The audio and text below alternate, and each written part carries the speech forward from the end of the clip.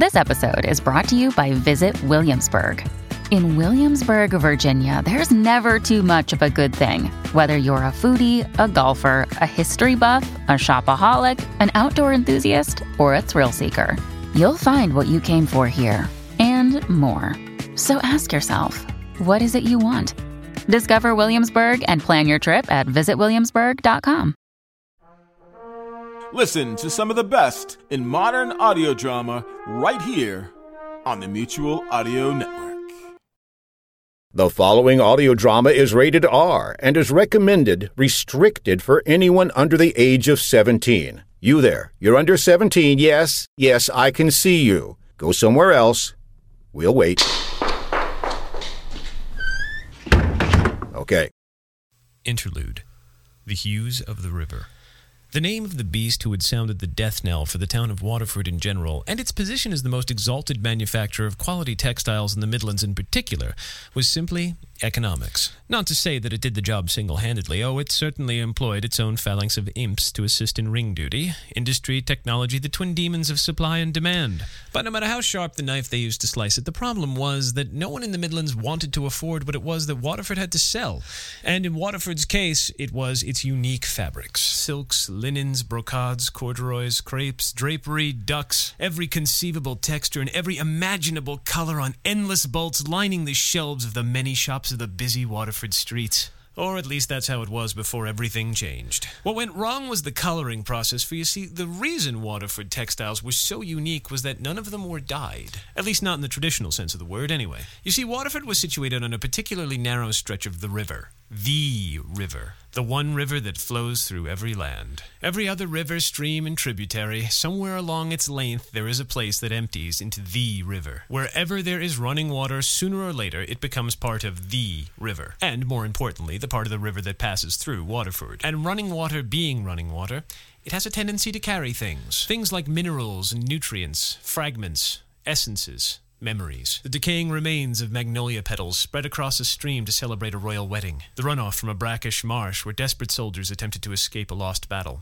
but failed. The sewage of water nymphs and naiads born in cold mountain springs. The overflow of a plain flooded by the tears of a widowed giantess. And not to mention the water that gets washed down your gutter. You know, the kind that has little slicks of rainbows on them caused by motor oil? That stuff too. All of those things pass through Waterford. And there in the river, the fabric maven set out large clay pots, whose mouths were sealed with filters made of special silk, the production and manufacture of which was a small miracle in and of themselves. The pots were set at dusk and collected at dawn, and each one, when opened, contained a small amount of material that, when distilled, became a color or pattern for a small to medium-sized bolt of fabric. These were known as the hues of the river. The dyeing process was reasonably simple. The distilled hue was mixed with a mixture of alcohol and distilled water and placed in a large clay pot. Then a medium-sized amount of fabric, say a pure white linen, was wound around a dowel made of marble and lowered into the solution. Then the pot was sealed for a period of 4 months to a year. The fabric, when complete, was removed from the pot and placed in a drying room next to a low fire for a period of about 6 weeks. And when it was completely dry, the fabric was then removed to a sunlit room and unrolled carefully, whereupon it revealed its true color or pattern. Sometimes you got a single, deep, rich metallic hue, other times an unexpected tartan.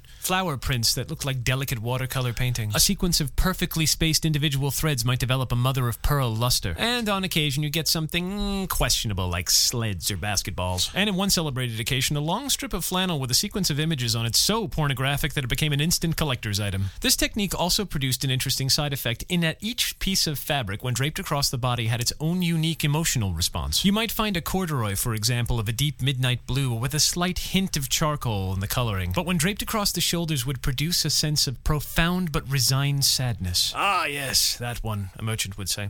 Made from the ashes of an orphanage that burned to the ground, taking the lives of none of the children, but consuming all of their beloved toys. You, of course, would have to take the merchant's word on this. There was no way of verifying it, but hell, it sounded great. And besides, if you were going to sew up a vest that made you depressed every time you put it on, you may as well have a good story to go along with it, shouldn't you? And so with that, Waterford fabrics became renowned throughout the land, and the peoples came from hundreds, even thousands of miles just to get their hands on them. Or at least that's how it was. The technique to make them was admittedly slow and inefficient, and the demand was extremely high. And with that, inevitably came the cheap knockoffs, with names like Water Main, Water Down, and Water Fjord. Initially horrible, cheap, garish, with dyes that would run and no emotional responses whatsoever except in the mind of the purchasers, the fabric mavens of Waterford laughed derisively at these pathetic imitations. But down in their heart, they knew the heat was on. They knew their technique was meticulous and inefficient. And while they were unique with a quality that was unparalleled, a shoddily made knockoff could always be made faster, and with time, its quality could improve. And it did. Granted, they only got as far as becoming uniform, mass-produced prints with none of the uniqueness in either the color or the pattern of the Waterford stamp. But by any other clothing manufacturing standard, they were pretty good, and they were a lot cheaper. And people wanted them. The hammer that crushed the Waterford technique fell 40 years ago. It was the invention of a company called the Grishnak General Magical and Industrial Chemicals Corporation. It came in the form of a treatment that, when sprayed upon fabric, would impart a temporary emotional response. Shirts filled with breathless excitement, socks that could boost your confidence, extremely erotic undergarments, and of course, scary trousers. And while the effect wore off after about 6 months of regular use, people discovered that was really all the emotional attachment they wanted to their clothing. And more important, the specific emotional response could be controlled. In the end, people preferred clothing that even only temporarily made them happy at parties and sad at funerals. The Waterford technique was extremely interesting and all, but it had fallen mostly out of favor. What good was a brassiere that was made out of an admittedly beautiful fabric, but unfortunately made you think about distant ancient battles, or made you break out into fits of hilarity every time you saw cheese? And so, inevitably, employees were laid off, payments were missed, businesses closed, and mills were shut down. And so the textile manufacturing town of Waterford went from the most renowned maker of fabrics in the land to a quaint tourist destination, or perhaps the sort of place that school children might be sent on a particularly boring field trip. But about a decade or so after the last mill shut down, approximately 23 years ago, something happened. Over the course of several weeks, the citizens of the town couldn't help but notice that a large, expensive car was cruising the streets, stopping at the mills and the empty storefronts and looking at them. The automobile would slide up to a disused factory and perhaps slow down or even pause. A window would roll down, and from the darkness of the interior of the car, nothing. No sound, no light. Then the tinted windows would roll up, and the car would drive away. This ceased after 2 months of sporadic and slightly unnerving visits. But then, after a clear, chilly Tuesday morning in September, the car suddenly turned up, this time parked in front of City Hall. The back door opened, and a blonde woman in a business suit emerged. She entered the mayor's office, and after several hours, she came back out with a look of great satisfaction, got in her car, and drove away. 2 days later, the mayor held a press conference. She announced that she had incredible news. She had brokered an agreement to sell all of the disused textile mills to a major corporation. This organization had spent years researching the Waterford manufacturing technique and believed that they had discovered a way to control it. They would retrofit the mills, and they would bring jobs and capital back to the city of Waterford. Their beloved mill town was about to experience a renaissance, or so they were told, and the citizens had their new saviors to thank. Ave Nova Incorporated. The motion to sell passed unanimously, and inside of a month, all of the work began. The woman in the expensive business suit, one Martha Greeley, arrived to oversee the installation of equipment the likes of which the people of Waterford had never actually seen before. Large industrial tanks of unique design, massive proprietary distilling equipment, massive modern loading docks, and massive rolls of white linen. All in all, the endeavor was, well, quite massive. The people of Waterford worked all winter to make sure the production went off without a hitch. Each evening, the traps were laid in the river to collect the hues. But instead of the traditional clay pot, they were long gunmetal tubes. And in place of the silk filters tied to the lid of the pots, each of the tubes was capped with a fine wire mesh made of a sparkling, unknown material. Each morning, the tubes were removed from the river and loaded onto trucks and taken to the distillery. There, they were emptied into large vats and pumped into the distilling machine. And after several noisy, smelly hours of processing, the distilled hues were pumped into large canisters in which there was a roll of white linen. The canisters were sealed, and then they were loaded onto a truck transport bed. And then an 18-wheeler would arrive with an empty transport bed, unhitch, hitch up the full one, and drive away. And thus the process went on 6 days a week. And every morning, Ms. Martha Greeley would arrive in her expensive car and her expensive suit and oversee the entire process. And all the while, she would flash a perfect smile and say, "Wonderful, brilliant, magnificent. It's going so much better than we thought it would." She was a terrific boss and very, very easy to please, although her employees seemed to notice that it was a bit unnerving that her face only seemed to have 2 settings, implacable and unreadable, or the perfect smile. And the mayor, watching the fabric-laden trucks pull down the road and into the distance, would always turn to Miss Greeley and ask the same question. "So, tell me, my dear, when will we be able to see the finished product?" "Soon," Miss Greeley would respond. "So very soon." And she would smile. And on the routine went in Waterford until the spring came. Or rather, until the spring didn't come. It was late April, when the grass usually turns green and the flowers and trees begin to bud. But in spite of the copious rain and the bright sunny days, they didn't. There were no signs of birds or insects either, or squirrels, or vermin, no pests, nothing. It was as if everything was hiding from Waterford. This made the mayor and the citizens extremely uneasy, especially in light of what happened next. The people of Waterford began to complain to one another about the noticeable change in their dreams, or more to the point, the fact that they weren't having any. It was, for all intents and purposes, as if they had forgotten how. Having gotten exactly nowhere with Ms. Greeley in trying to determine exactly what the nature of the material it was Waterford was producing, the mayor decided on her own course of action. She sent one of her assistants to a city in the east where the Ave Nova Corporation headquarters were supposedly located to find out what exactly was going on here. He returned 2 weeks later to report that he had been to the address he was given, but it was definitely not the headquarters of the Ave Nova Corporation. And in fact, no one in that town had ever even heard of the Ave Nova Corporation. And checking with several major businesses in the area, he discovered that they had no reference of there ever having been a company called the Ave Nova Corporation.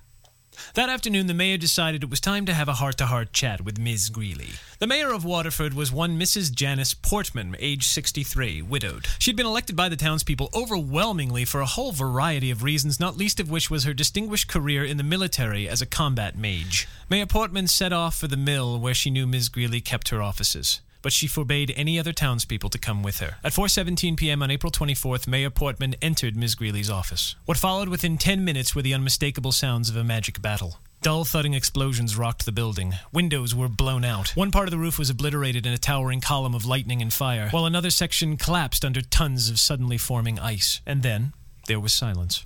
The townspeople burst into the ruined building and discovered their mayor laying mortally wounded to one side. She clutched in her left hand what appeared to be a mask, but upon closer examination turned out to be a human face, comprised entirely of living, warm flesh. It had no muscles, no blood, no eyes, but it did move, twitchingly and reflexively cycling between a placid, unreadable face and a perfect smile. If Ms. Greeley had left behind any other remains, they were nowhere to be found, for the inside of the building was a tableau of amazing destruction. And in the violence of the battle, several of the canisters containing the textiles had been blown open. And at last the citizens had been afforded a glimpse of what it was they had been working on these last few months. The linens had been turned a deep ash gray, but within the threads there was a subtle texture, a pattern of a deeper gray, a pattern that drew in the eyes and gnawed at the mind, and one that somehow filled the ears with the distant, slightly imperceptible sound of vast swarms of pestilent insects. A plant foreman, overwhelmed by disgust at the cloth, made a horrible mistake. He grabbed the linen to hurl it to one side, and as soon as it touched his bare skin, he fell to the ground howling in terror. Before fading into a coma and dying an hour later, the mayor breathed one last word. Upstream. And so, that's where a group of the workmen went. And they followed the river for 2 miles upstream before they found exactly what it was they were looking for. There, in a slow-moving, shallow area of the water, they found 10 evenly spaced, upright stone columns. Each was the same deep gray of the linen, and each at the waterline had evenly spaced holes drilled all the way around that the water of the river would seep in and out of. The columns appeared to be hollow, and they appeared to be leaching a dark substance into the water that would dissolve instantly. The workmen fished the columns out of the river one by one. Each was approximately 10 feet long and about the width of a good-sized tree, and in spite of being made of stone, none of them were unmanageably heavy. They were laid side by side on the riverbank, and it was determined, after a certain amount of debate, that they needed to find out exactly what was inside these columns. A workman produced a sledgehammer and proceeded to smash one of them open. To this day, the contents of the stone columns remain a mystery. None of the workmen who were there will ever speak of them, and the ones who were there who have since died have refused to speak of them even on their deathbeds. One apocryphal story, however, tells about how 5 years after the events, one person who claimed to have been there was drunk in a bar and made some references. According to witnesses there, he said, "Their screams, they sounded just like children." Whether he meant the contents of the column themselves or merely the workmen present, he was not specific. The mayor was buried, and spring did return to Waterford that year, even though it was extremely late. The contents of the mills and the buildings themselves were set on fire. The linens were reduced to ashes, though you couldn't say the same for the old brick buildings. Stubborn as they were, they refused to fall over, and to this day they still sit there silent and empty. No one has ever suggested rebuilding anything in their place. The Waterford technique is still done by hand. It's demonstrated for the tourists during the season, and each year some of the textiles go up for sale. Commissions are taken, and that keeps a few of the workers turned craftsmen afloat. And there's even stirrings that somewhere in some obscure areas of the fashion region, it might actually make a comeback of sorts. And for the people of Waterford, well, they guess that'll have to do for now. You have been listening to The Account, A Tale of the Waking World, Interlude 1, The Hue of the River. Written and read by Kyan Chris Conroy. Part of the Technical Difficulties podcast series at TechDiff, TEKDIFF.com. If you'd like to contact me, go ahead and send me a Gmail at techdiff@gmail.com or leave a comment at techdiff.com. Thanks for listening.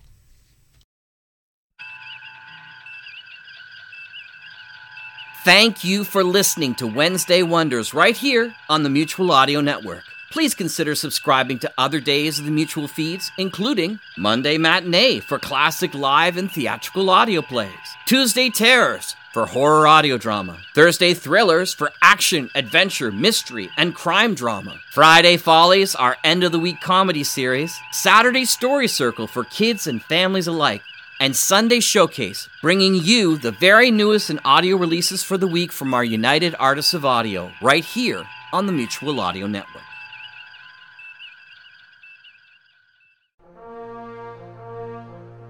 The Mutual Audio Drama Network, where we listen and imagine together.